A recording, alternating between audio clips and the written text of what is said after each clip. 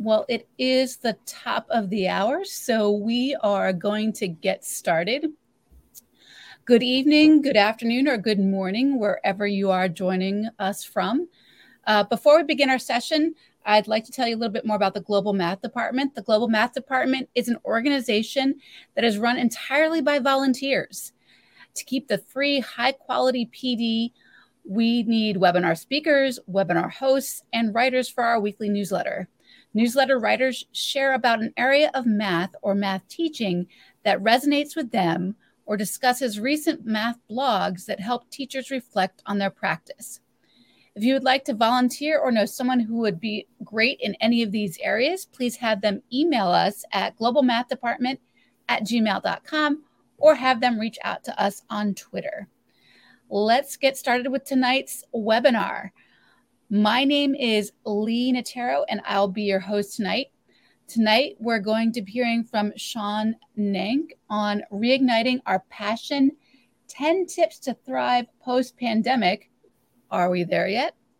Would everyone please introduce themselves in the chat window, telling us what you teach, where you teach, and what your Twitter handle is, if you have one.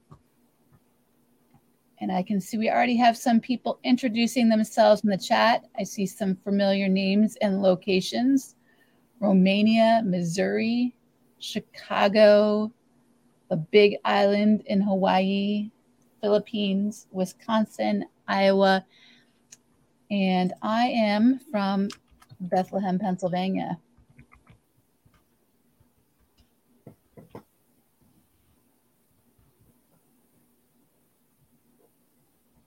Feel free to also share what you actually teach, what grade level, or maybe you're a math coach. Sometimes we have quite a few math coaches here, or school administrators as well. Before I introduce our speaker, I'd like to explain how these meetings work. These meetings are recorded and are available within 24 hours after the meeting ends. To view the recording, you can use the same link you used to get here tonight. The global math community prides itself on being friendly and supportive. The chat room is available for topical and general conversation throughout the meeting. I'll be sure to catch your questions for the presenter to be addressed at the end of the presentation. Tonight, our speaker is Sean Nank.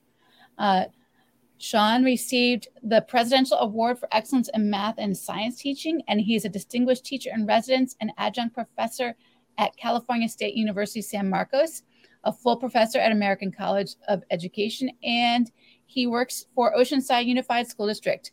He's published multiple books, articles, and K-12 math curricula, and he has worked in various positions within the United States Department of Education, White House Office of Science and Technology Policy, National Science Foundation, California Department of Education, California Commission on Teacher Credentialing, the San Diego County Office of Education, and Smarter Balance Assessment Consortium. Wow, that is a lot of extra work there, Sean. But I'm sure you have wonderful experiences and ideas that you're going to share with us tonight. Yeah, I hope so. Thanks. I'm kind of blushing because of the introduction. Now I know why people ask if I sleep. So thanks for the intro. And as she said, my name's Sean Nank, and we're going to be talking about reigniting our passion. There's going to be a little bit of math in our talk right now, but mostly it's going to be things that get us ready to be able to teach and learn with mathematics. And I'm going to spoiler alert it right away and say, I hope you disagree with at least some of the things that I say tonight, because I'm reminded of a quote that I first heard on the series Dexter. It goes something to the effect of, embrace those who seek the truth, but beware those who say they've already found it. Any answer I share with you tonight is my answer. So I encourage you to think through these so that we can recenter ourselves in a, well, I say, are we there yet? Because it feels like we are, but then they're not. People are calling it a pandemic and then an endemic. And then I see masks on and masks off. And I don't know about you all, but the first year was easier because I knew what was going to happen. But the second year, going back and forth in the ambiguity, it can be a little stressful. I'll start with one other comment and then I'll go through the top 10 talk, which is just to prime the pump.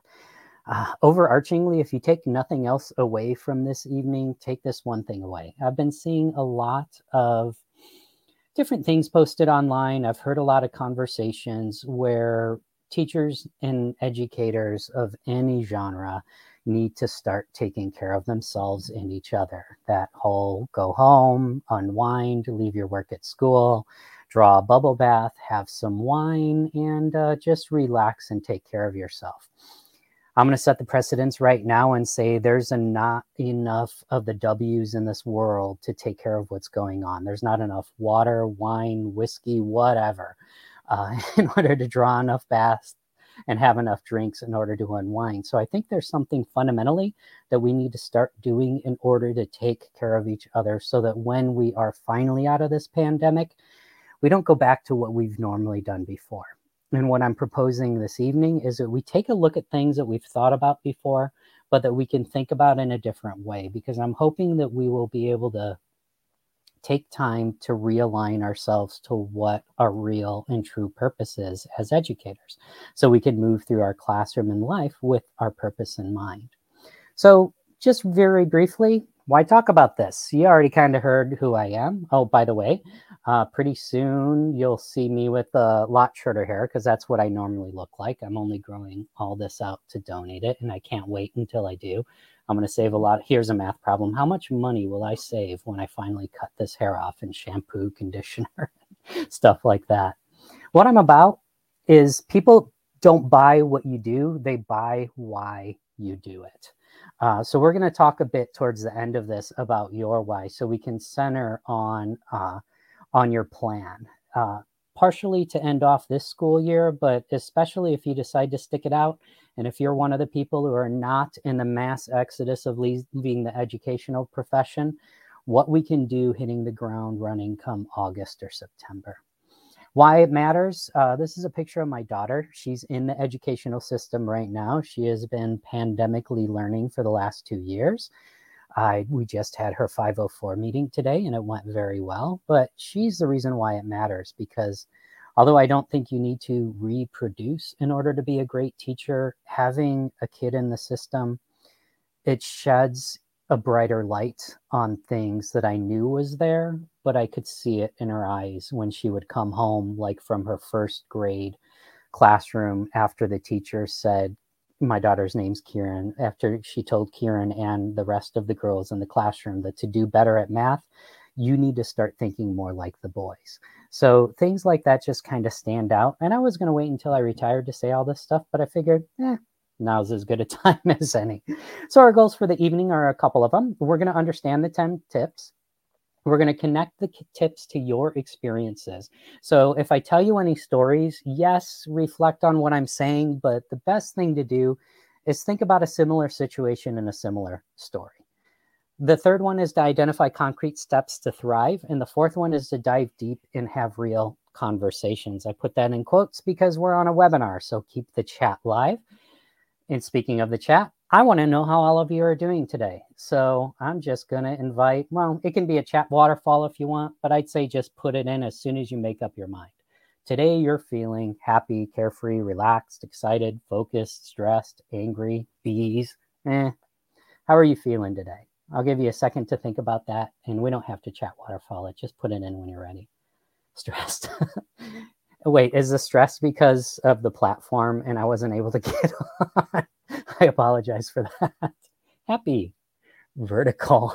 That's good. I see more than a couple of stressed. Exhausted. Yes.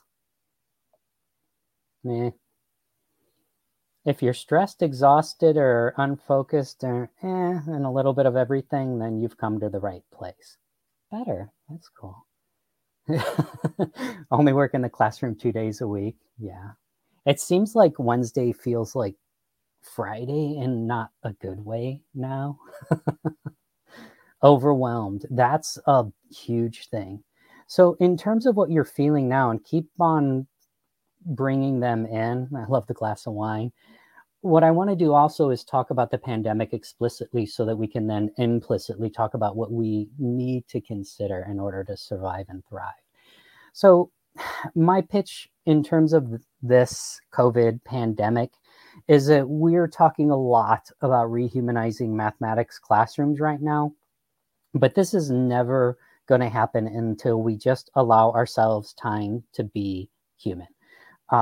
We've all gone through a lot, and I don't care about your political affiliation or what you view in terms of COVID, its existence, how bad it is or not.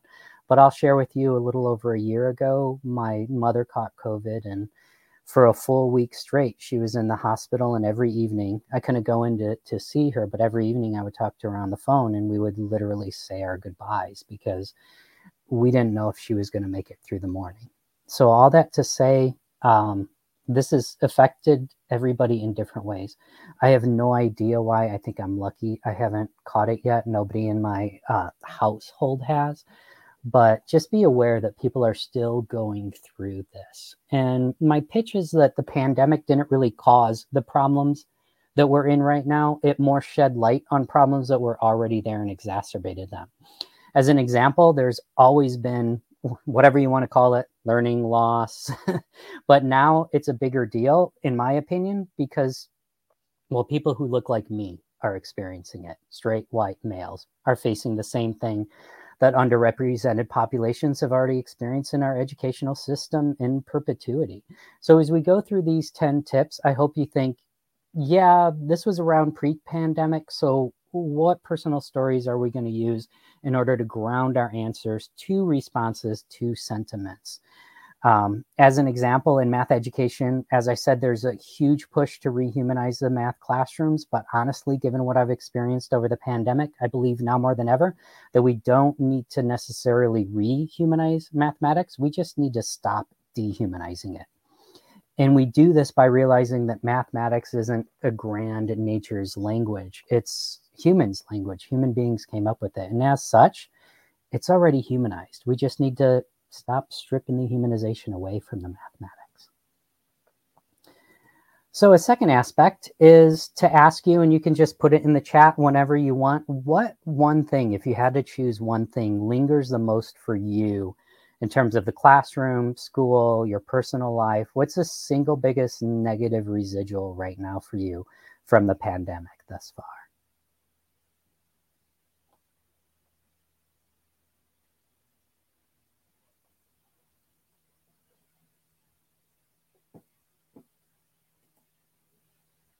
It looks like so far here, there's that emotional well-being, both of the staff and the students.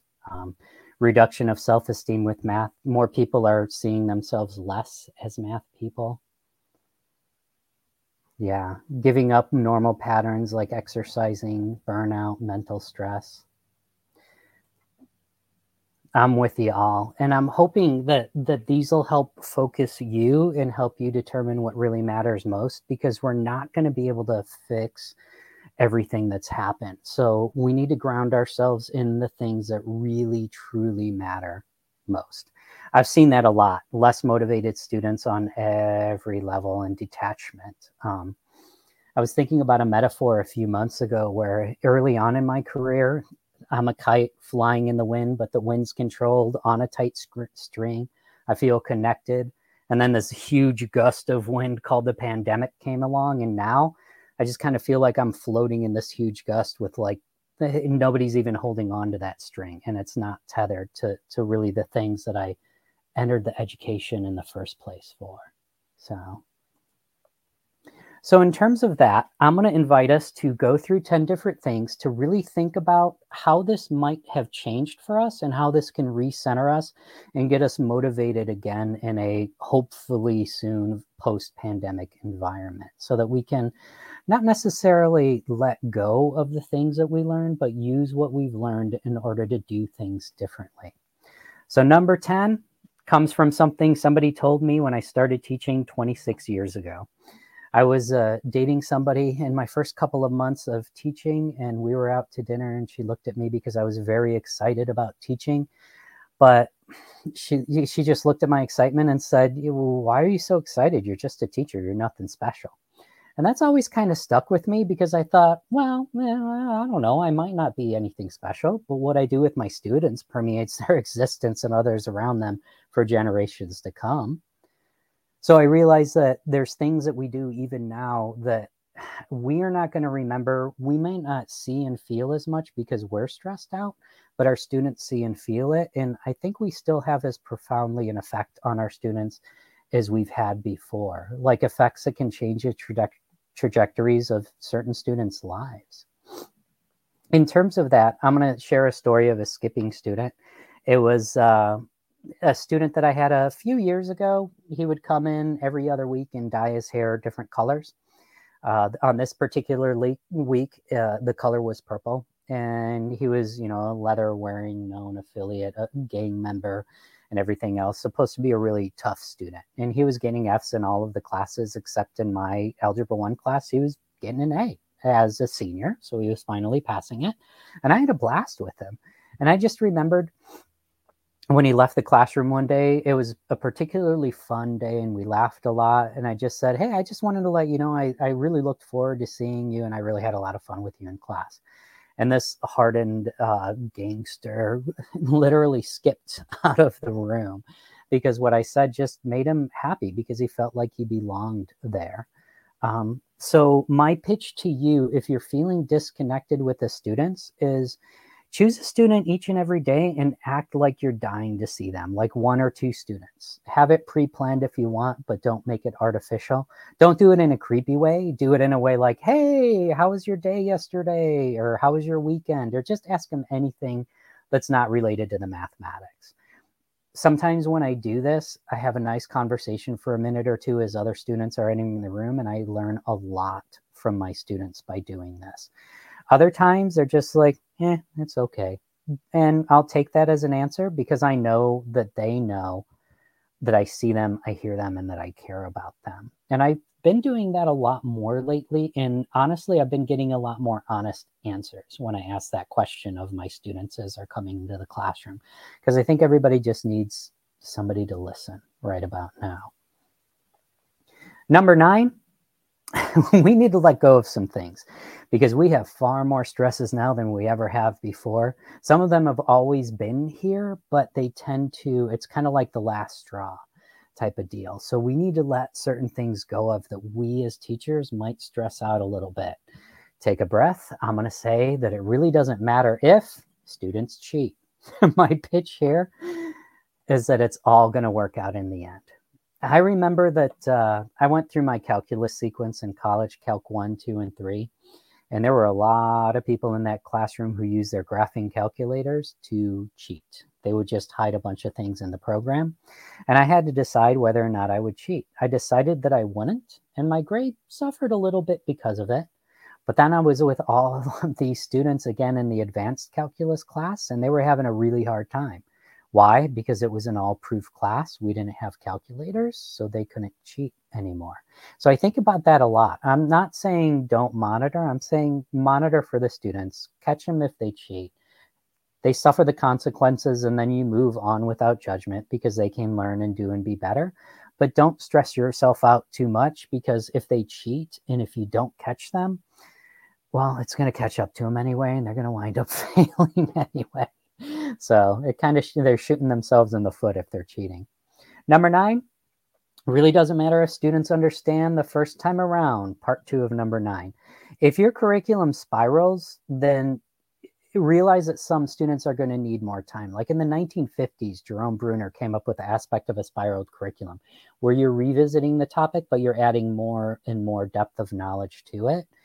And according to the generalizations of the research, as long as you get past that 50% threshold, then it's okay to move on. I wouldn't move on early in my career because I would want every student and I would spend 2-3 days teaching the same thing. But I didn't realize that they needed the conversation from day 2 and day 3 to change so that we can have a couple of days, come back, revisit it, have a different type of conversation, maybe with a different instructional or language routine. And that's what they would need. A third part, it really doesn't matter if you had a stellar lesson plan. It's the old, if a tree falls in the woods and nobody's there to hear it, la, la, la, la, la. I'm going to make the same pitch with you. If you have a killer lesson, I've had conversations like this before with teachers I've coached. How'd the lesson go? I nailed it. What did the students think about it? Did they learn anything? I don't know. Then my response is, then did you really teach? So have that killer lesson plan, but don't worry about pausing in the moment, after the moment, to really reflect on how engaged the students were. Because now more than ever, they need that engagement component and they need that motivation. Hopefully it's coming internally, but we need to give them a little more external motivation nowadays. It really doesn't matter if your students did well on the standardized assessment. I wrote my first book partially about testing over teaching and standardized assessments. And I'll share with you now that California State University systems, no more SAT. And I have to verify this, but I just found out from another colleague today that the University of California system, no more SATs. I hope that's true. Because my pitch here is one test doesn't determine somebody's worth, especially if it's a high stakes standardized assessment. My pitch here, and you're going to get my information towards the end as well, reach out if you're interested in it, is using standards-based grading with a grading for learning protocol. And there's ways that you can do that where you afford students multiple attempts at mastery. And I've done this in my classroom for about a decade now. And from that, I've learned the biggest thing that you can take away from the student that's going to be the most detrimental is their hope. So if you don't stress the assessments quite as much, give them multiple opportunities, they're going to perform better in your classroom. And another one here is it really doesn't matter if you make a mistake in the classroom. If we really truly believe in growth mindset, it should be growth mindset for everybody. I'm the worst at this. As soon as I make a mistake, I want to erase it right away. But what's good for the students is good for us. So if we throw a wrench in this, the growth mindset, we're pushing it a lot for the students. We need to push that a lot for ourselves too. We need to forgive ourselves. Like not only the mathematical mistakes, but if a lesson doesn't go well, that's okay. You reflect on it and you do better the next day. To this day, I always want to apologize to my second period because when fifth period comes around, I teach it better. But there's no getting around that. So, and also to be careful of the aspect of when we say something like, some of my students can't do this. I always question, who is the some? Because odds are they're not going to look like me if I'm saying that some of my students can't do it. So it's just really realizing and calling out our implicit biases, knowing that we all can grow. Are you all ready for a little bit of interaction? And since it's a webinar, I'm just assuming everybody's like, yes, I am. So I'm going to try this. And if it fails miserably, then that's okay. But I'm going to put a Jamboard. And let's see if people can access this Jamboard. And it'll have a question up there for you. And the question you're going to see is, what's your policy on cheating? Let's just take that one thing that can cause an extreme amount of stress for people in terms of monitoring it, catching people cheating, having to deal with parents after they have to realize that their child cheated on an assessment. And also knowing if you're remote in any way, shape, or form still, let's be honest, there's a lot of cheating going on when we went virtual. And we're seeing those gaps because some kids could cheat easier. Are y'all able to access the Jamboard and put a post-it? I see some people up here, so I'm going to share that so that we can see here what people are saying. It gets written up and there's consequences, grade of 0, or they need to redo it. That's interesting. Now I'm wondering if the grade of a 0 or need to redo it is up to the discretion of the teacher. I like policies where the teachers have more discretion and more control. Yeah, the students receive a 0. The one thing that I try to do when students receive the 0 is let them understand and know that it's only one assessment out of many. So a 0 does kind of drop your grade a bit, and you cheated, you suffer the consequence. But if they do well, they can make their way back from that 0.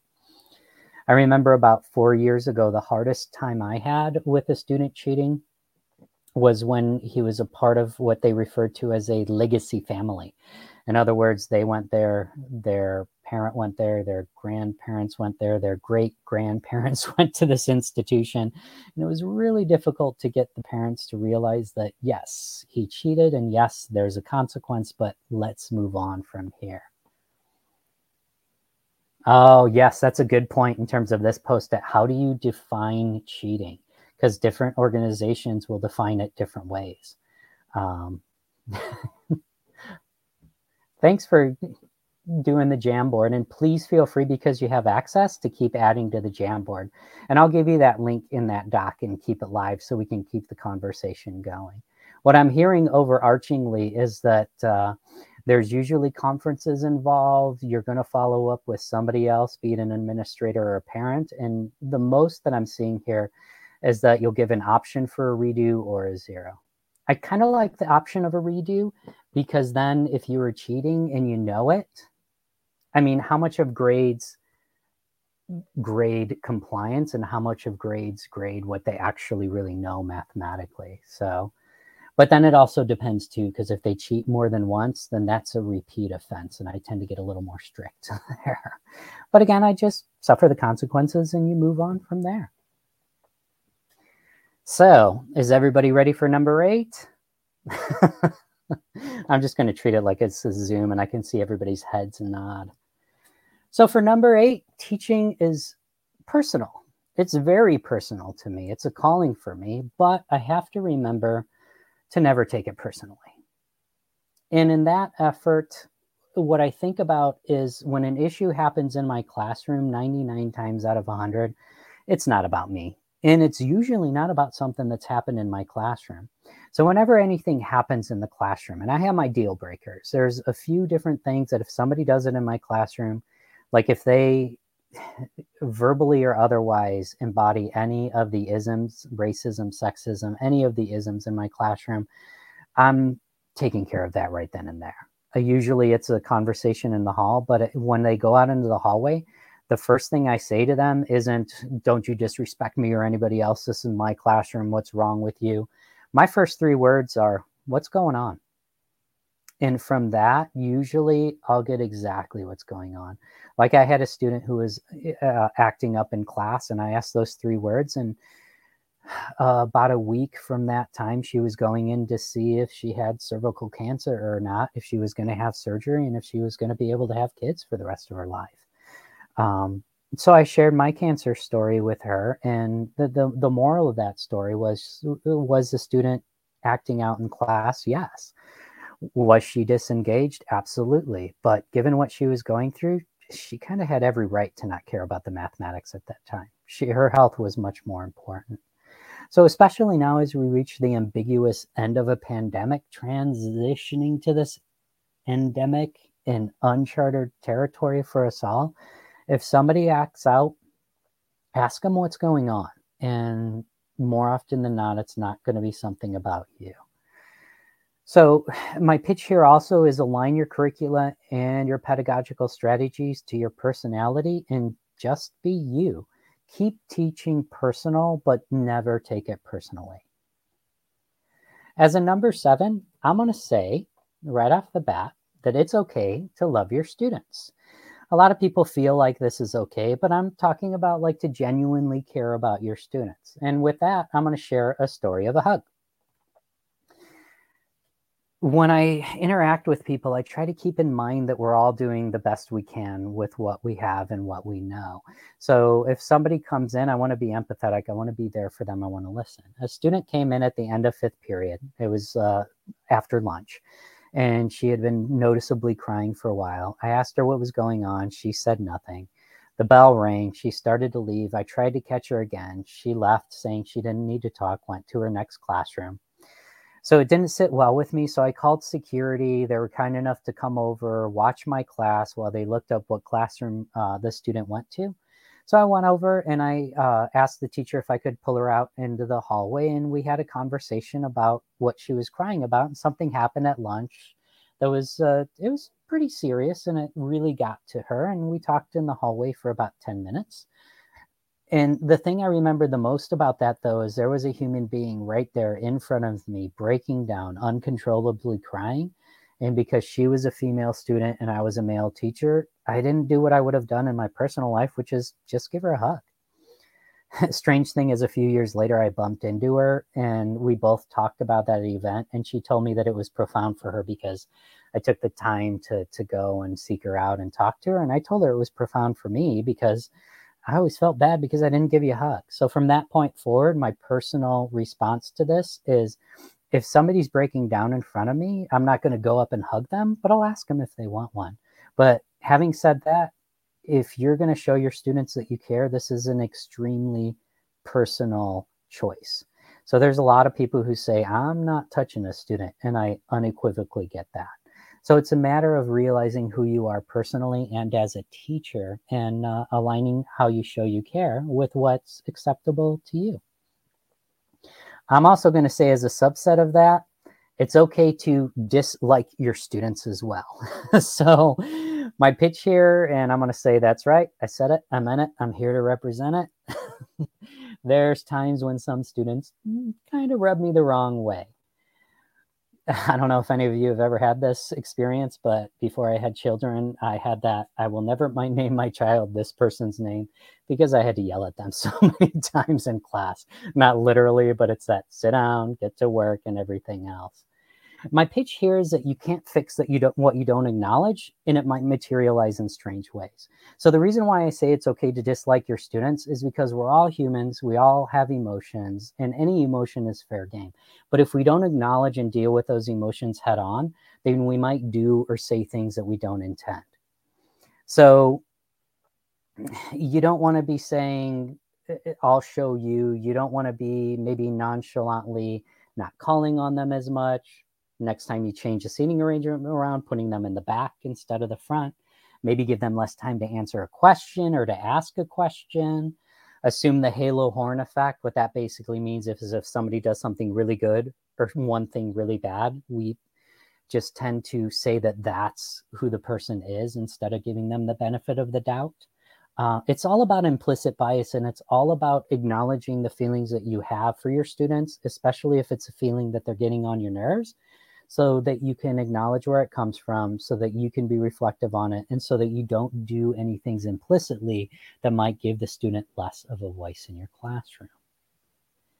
And on that note, I'm going to give you an example, because my daughter has ADHD, and she's experienced in the classroom more than once something that I'm going to show you right now with this video.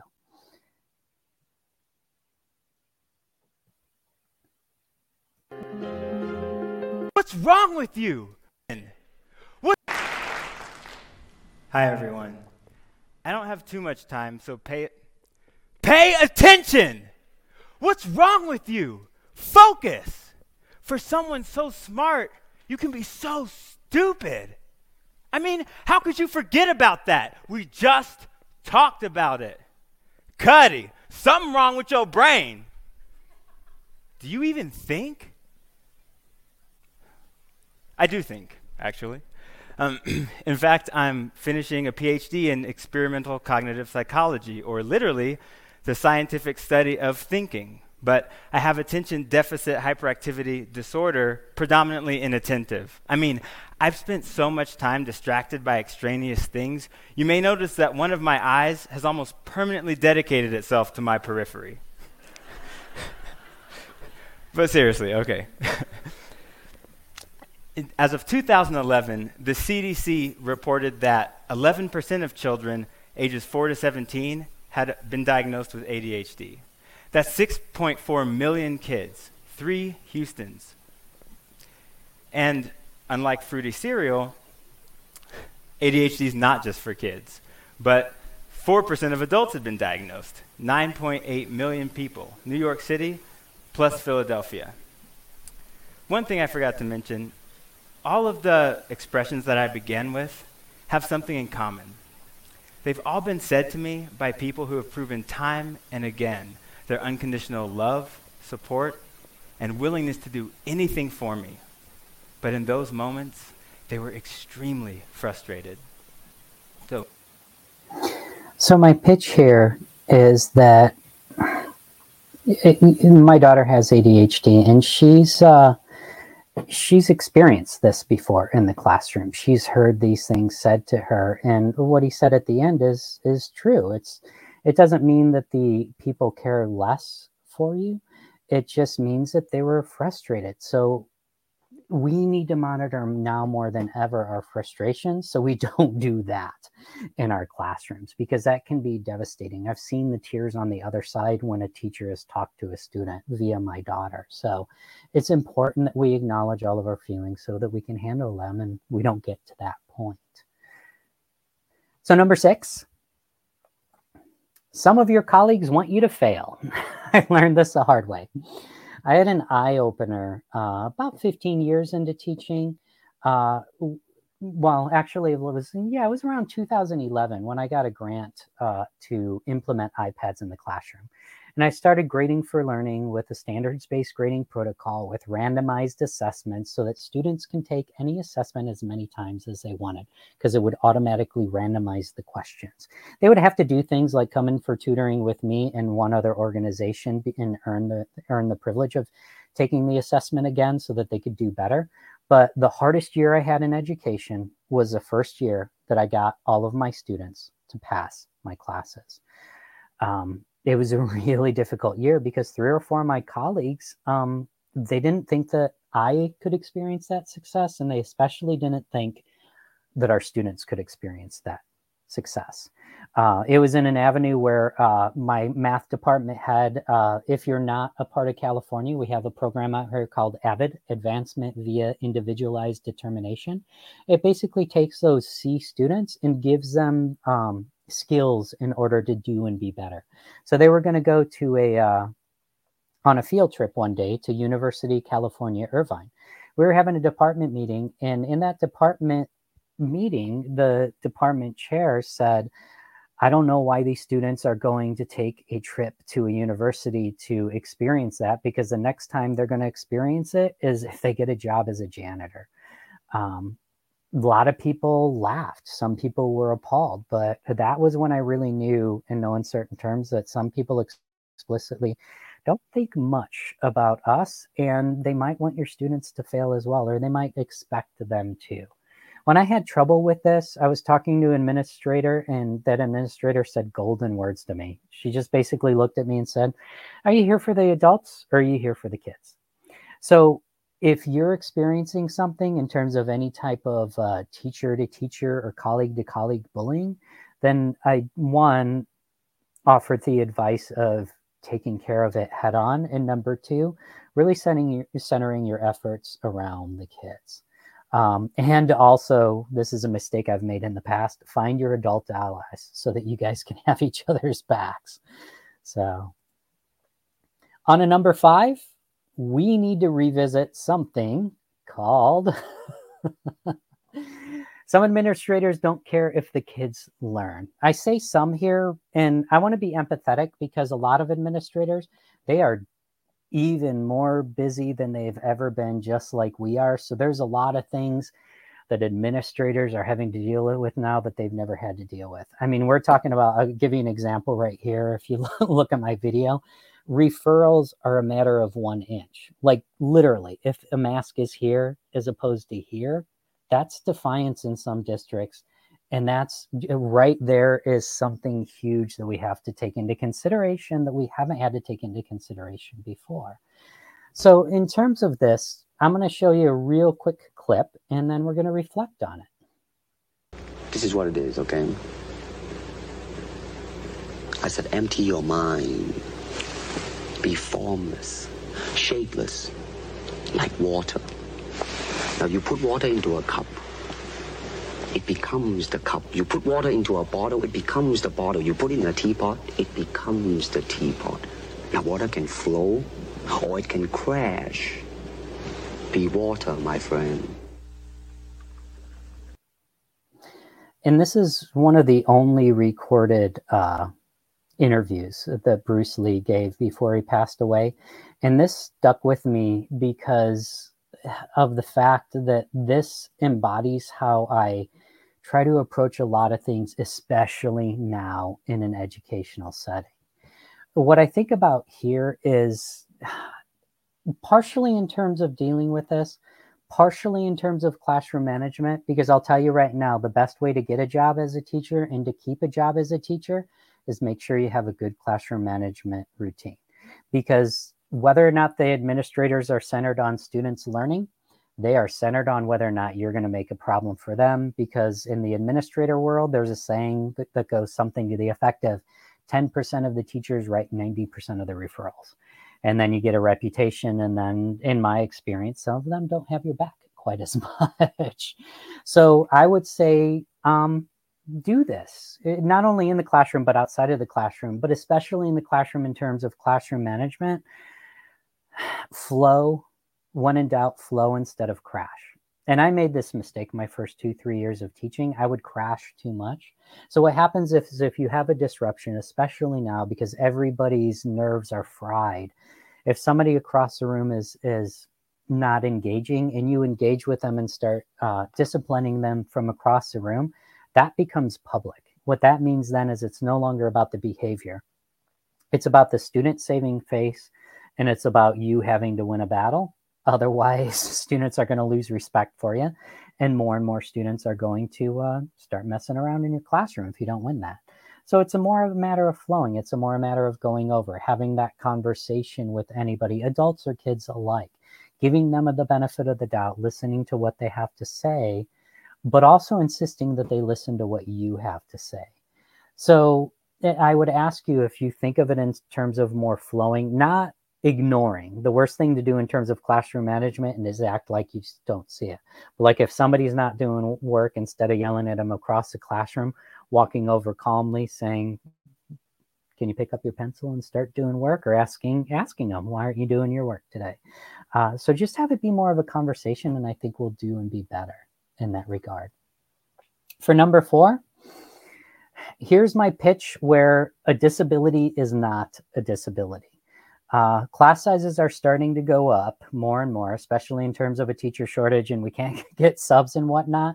And if you teach any integrated class with SPED, special education, or English learners or whatnot, I want to touch on 2 things. Hammersley and Atkinson has an article called Culture as Disability.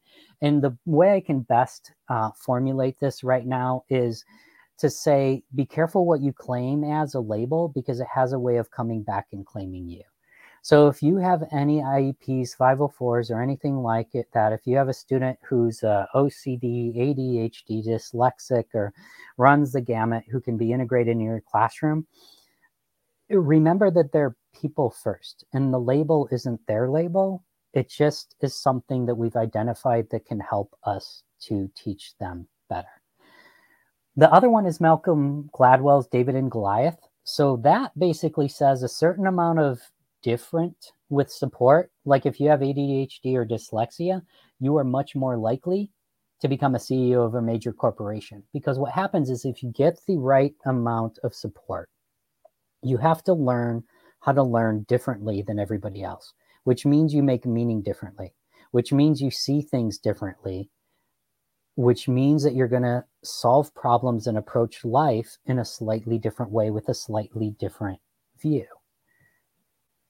So I'm just going to show this video right now because it makes the pitch far better than I ever could in terms of thinking about what we perceive as weaknesses in our classroom, and really trying to turn those into strengths as much as possible.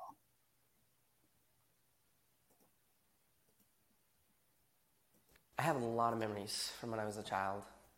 One that's always stuck out to me, though, was when I was about 10 years old, and I was in school, and I struggled. And I didn't struggle with English, math, or science. I struggled holding still. And I would try to listen and focus and process ideas, but I couldn't help myself. And to be honest, I would sit there and then I would just start tapping. And the students in the class would look at me and they'd say, "Hey, stop tapping." A lot of the time, I didn't even realize I was doing it. And then eventually even the teachers got after me and they would yell at me and they'd say, "Clint, you have to stop tapping." It got so bad that I got sent to the principal's office for tapping. And he said to me, "Okay, maybe when you go back to class, just try sitting on your hands." And so I did. I went back to class, and when I felt myself starting to tap, I did this. I sat on my hands. And that worked for about 5 seconds. One time I was tapping in class, and my teacher, Mr. Jensen, he looked at me and he yelled. And he said, "Clint, stay after class." And I thought to myself, this is it. I am done. Now, I've always been the type of person that believes that a single moment in time can change a person's life. And this was one of those moments for me. And I will never forget it. And so I was sitting there with Mr. Jensen and an empty classroom. And he walked past me and he sat next to his desk and he said, "Clint, come here. I want to talk to you." And as he looked me right in the eye, he said, "Now, I need you to know something. You're not in trouble. But I do have just one question that I have to ask you." And he asked, he said, "Have you ever thought about playing the drums?" And in that moment, Mr. Jensen, he leaned back and he opened the top drawer of his desk. And he reached in and he pulled out my very first pair of drumsticks. And he held them in his hands and he looked at me and he said, "Hey, Clint, you're not a problem. I think you're a drummer."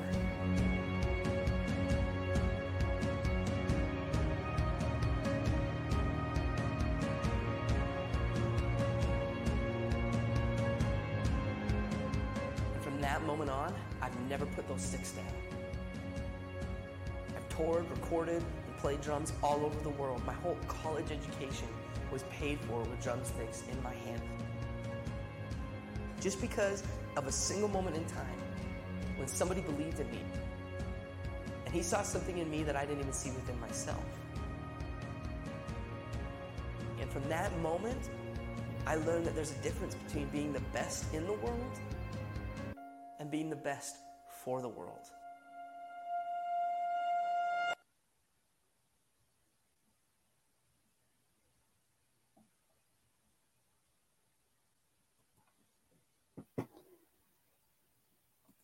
Every time I play this video, my mission is not to tear up, and it never works. So, my pitch in this one with this video is a couple of things. The first thing and the most important is, well, if you can, be a Mr. Jensen. What if your students' perceived biggest weakness is actually their greatest strength? And I'll turn that around and say, especially now, what if your perceived weakness is actually your greatest strength? And we just haven't thought about it that way. Another thing I think about is in terms of the impact we have, especially now, is we never know when we're going to have this type of impact. It could be as simple as giving somebody some drumsticks, and it changes the trajectory of their lives and they feel like they matter. Like, I'm thinking about a conversation I had just a few months ago when I went up to visit one of my dear friends, and we were talking about one of the times we were on a committee together, and she had left the room in this committee of, like, I don't know how many people were there, 40, 50, 60. And I just noticed that when she came back, there were, the energy just seemed different.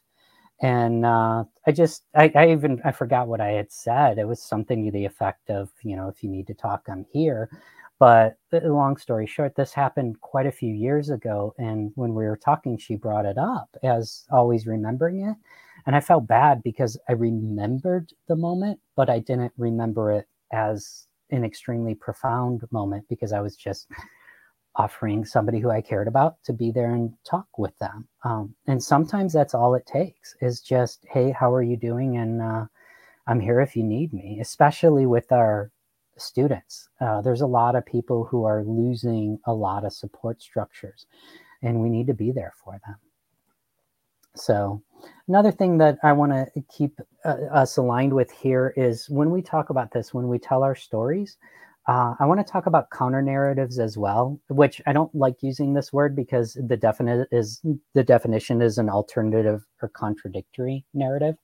As we're talking about these stories, I just want to make sure that we don't set a hierarchical structure within our stories themselves. So when we think about these things, that we invite student stories and that we don't call them counter stories. Instead, we call them perspectives so that they're on an even playing ground. Because my hope is that we'll create more conversations with our students and that we'll realize, as corny as it sounds, that we're all a part of the same ongoing human narrative. So if you do have these conversations with your students, give them time, give them a voice, and give everybody an equal playing field in your classroom to be able to tell their story.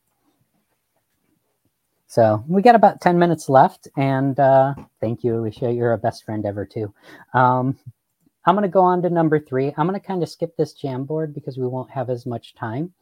But I do want to get to this one video here. And my pitch here is to know your why. And I'm going to ask you right now to just think for a moment about why you're in education. And come up with an answer in under 10 seconds. Because if you overthink it, you're going to shoot to the wrong, not the wrong answer, but an answer that's not quite aligned to your why. And especially think about why you're still in education, because I feel a mass exodus coming on, and rightly so. There's a lot of people who are burnt out, but I really want to recenter us in our why. So I'm going to show you this video really quickly, and then we're going to reflect on our why. And I'm going to fast forward a little bit. A lot of times when people hear the phrase, how do I know? The next thing they say is to know what? We do a series called Episode. One episode in particular at an event. And in the middle of my show, I'll just sit down and start talking to the audience. And funny just happens. Or I'll meet somebody who's really interesting. So I met this one guy, and he said that he teaches music at a school. I was like, all right, you teach music, can you sing? And then I'm just going to show you the clip. Check it. So you're a musical director. Cool. Yes, sir. All right, so let me get a couple bars of like Amazing Grace. Can you do the first part of that? Go ahead. Amazing grace, how sweet the sound that saved a wretch like me. Wow. That bro could sing. You know what I'm saying? All right. Now, what you give me the version is if your uncle just got out of jail, you got shot in the back when you was a kid. I'm just saying, let me see the hood version real quick, if you know which version I'm talking about. Just see if that exists. Let me see what you got. Amazing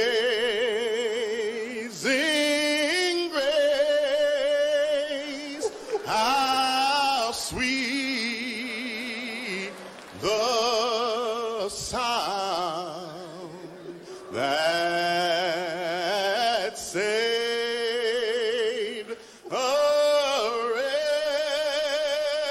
like me.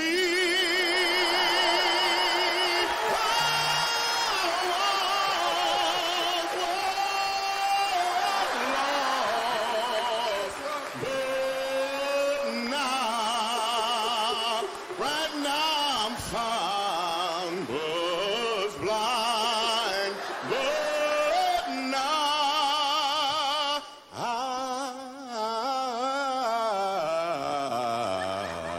I see.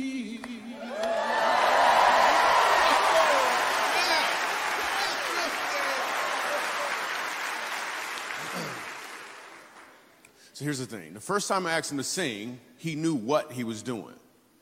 The second time I asked him to sing, he knew why he was doing it.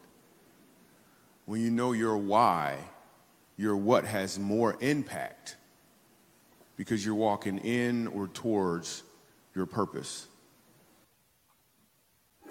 And let me make that a little more concrete for you, because that can seem a little ambiguous. It seems motivational.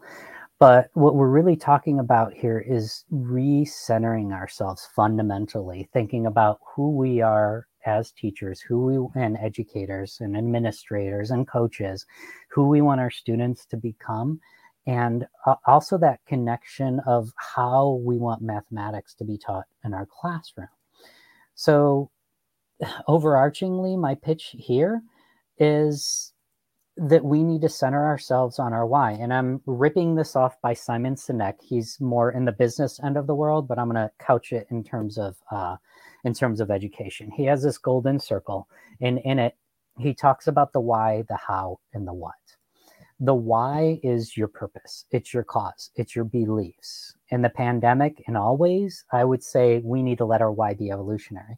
Like for me, when I first started teaching, my why was because a certain person by the name of Larry Kamen, who's one of the best math teachers ever, when I was leaving his classroom at the end of the period, my junior year of high school, he knew something tragic happened, not to me, but to somebody in my family. And he just said, "Hey, Sean, I know you're going to make it through this. You're strong. And if you need me, I'm here." And that just centered me in a way that you could not believe. So that night, I decided that I was going to be a math teacher, because if I could affect somebody the way he did me, then that's a profession I want to be in. But then I thought a few years later, if you don't adjust your why, that's when you're going to burn out, and that's when you're going to quit. A few years later, I wanted to get them to think, not think like me, but my why was I just want to get them to pause and think about the world mathematically. Now I know more than ever, my why in the last few years is to help other people find their why. The second one is your action. Once you know your why, your how is, it's your actions, it's your process, it's your curricula, your pedagogical strategies, your relationships. It's the actions of the kids and the adults alike. And the what is the results. It's your outcome. So the what is a result of the how, which is fueled by your why. And if you don't have your why, everything else falls apart. So for me, my what, it's less about assessments and grades, and it's more about getting students to stop and think, see the humanity inherent in mathematics, and above all, getting an equality of opportunity and voice and choice and whatnot. So just kind of revisiting that again with the why, the how, and the what. I would say that usually people reverse this. They know their what. I know the outcome I want. I want them to get better grades, or I want them to do this, that, or the other. Then they go to the how, and usually the how is, well, I got my textbook. That's how I'm going to teach it. Oh, well, I got it all figured out. I really don't need my why. My suggestion is to really center yourself in the why. Because even if things change minorly, if you're going through with your why as your purpose, you're going to have a lot more energy, and it's going to look and feel different in your classroom. I'm going to give you the number 2 and the number 1 in the next 2 minutes. I'm not going to show you the next video, but it is on the handout that you'll be able to give. The number 2 is to find your voice so that you can balance your voice, value student voice. And the number 1 is it's all about relationships. If you remember nothing else, remember that. The relationships are going to get your job. It's going to keep your job. It's going to take you to places that you never even dreamed possible. And it's going to help you to get your students there as well. So a couple of things. Number 1, call to action. We need to learn how to listen to student voices before using our own, because they don't need to be like or think like us. They just need to think. A second one is, if the system works for you, then the system is not a problem for you, but you need to make it a problem, because ability is dispersed equally, but opportunity is not. It's our job as teachers and educators to disperse this opportunity equally. The third one is to choose your battles wisely, and have your battles align with your why.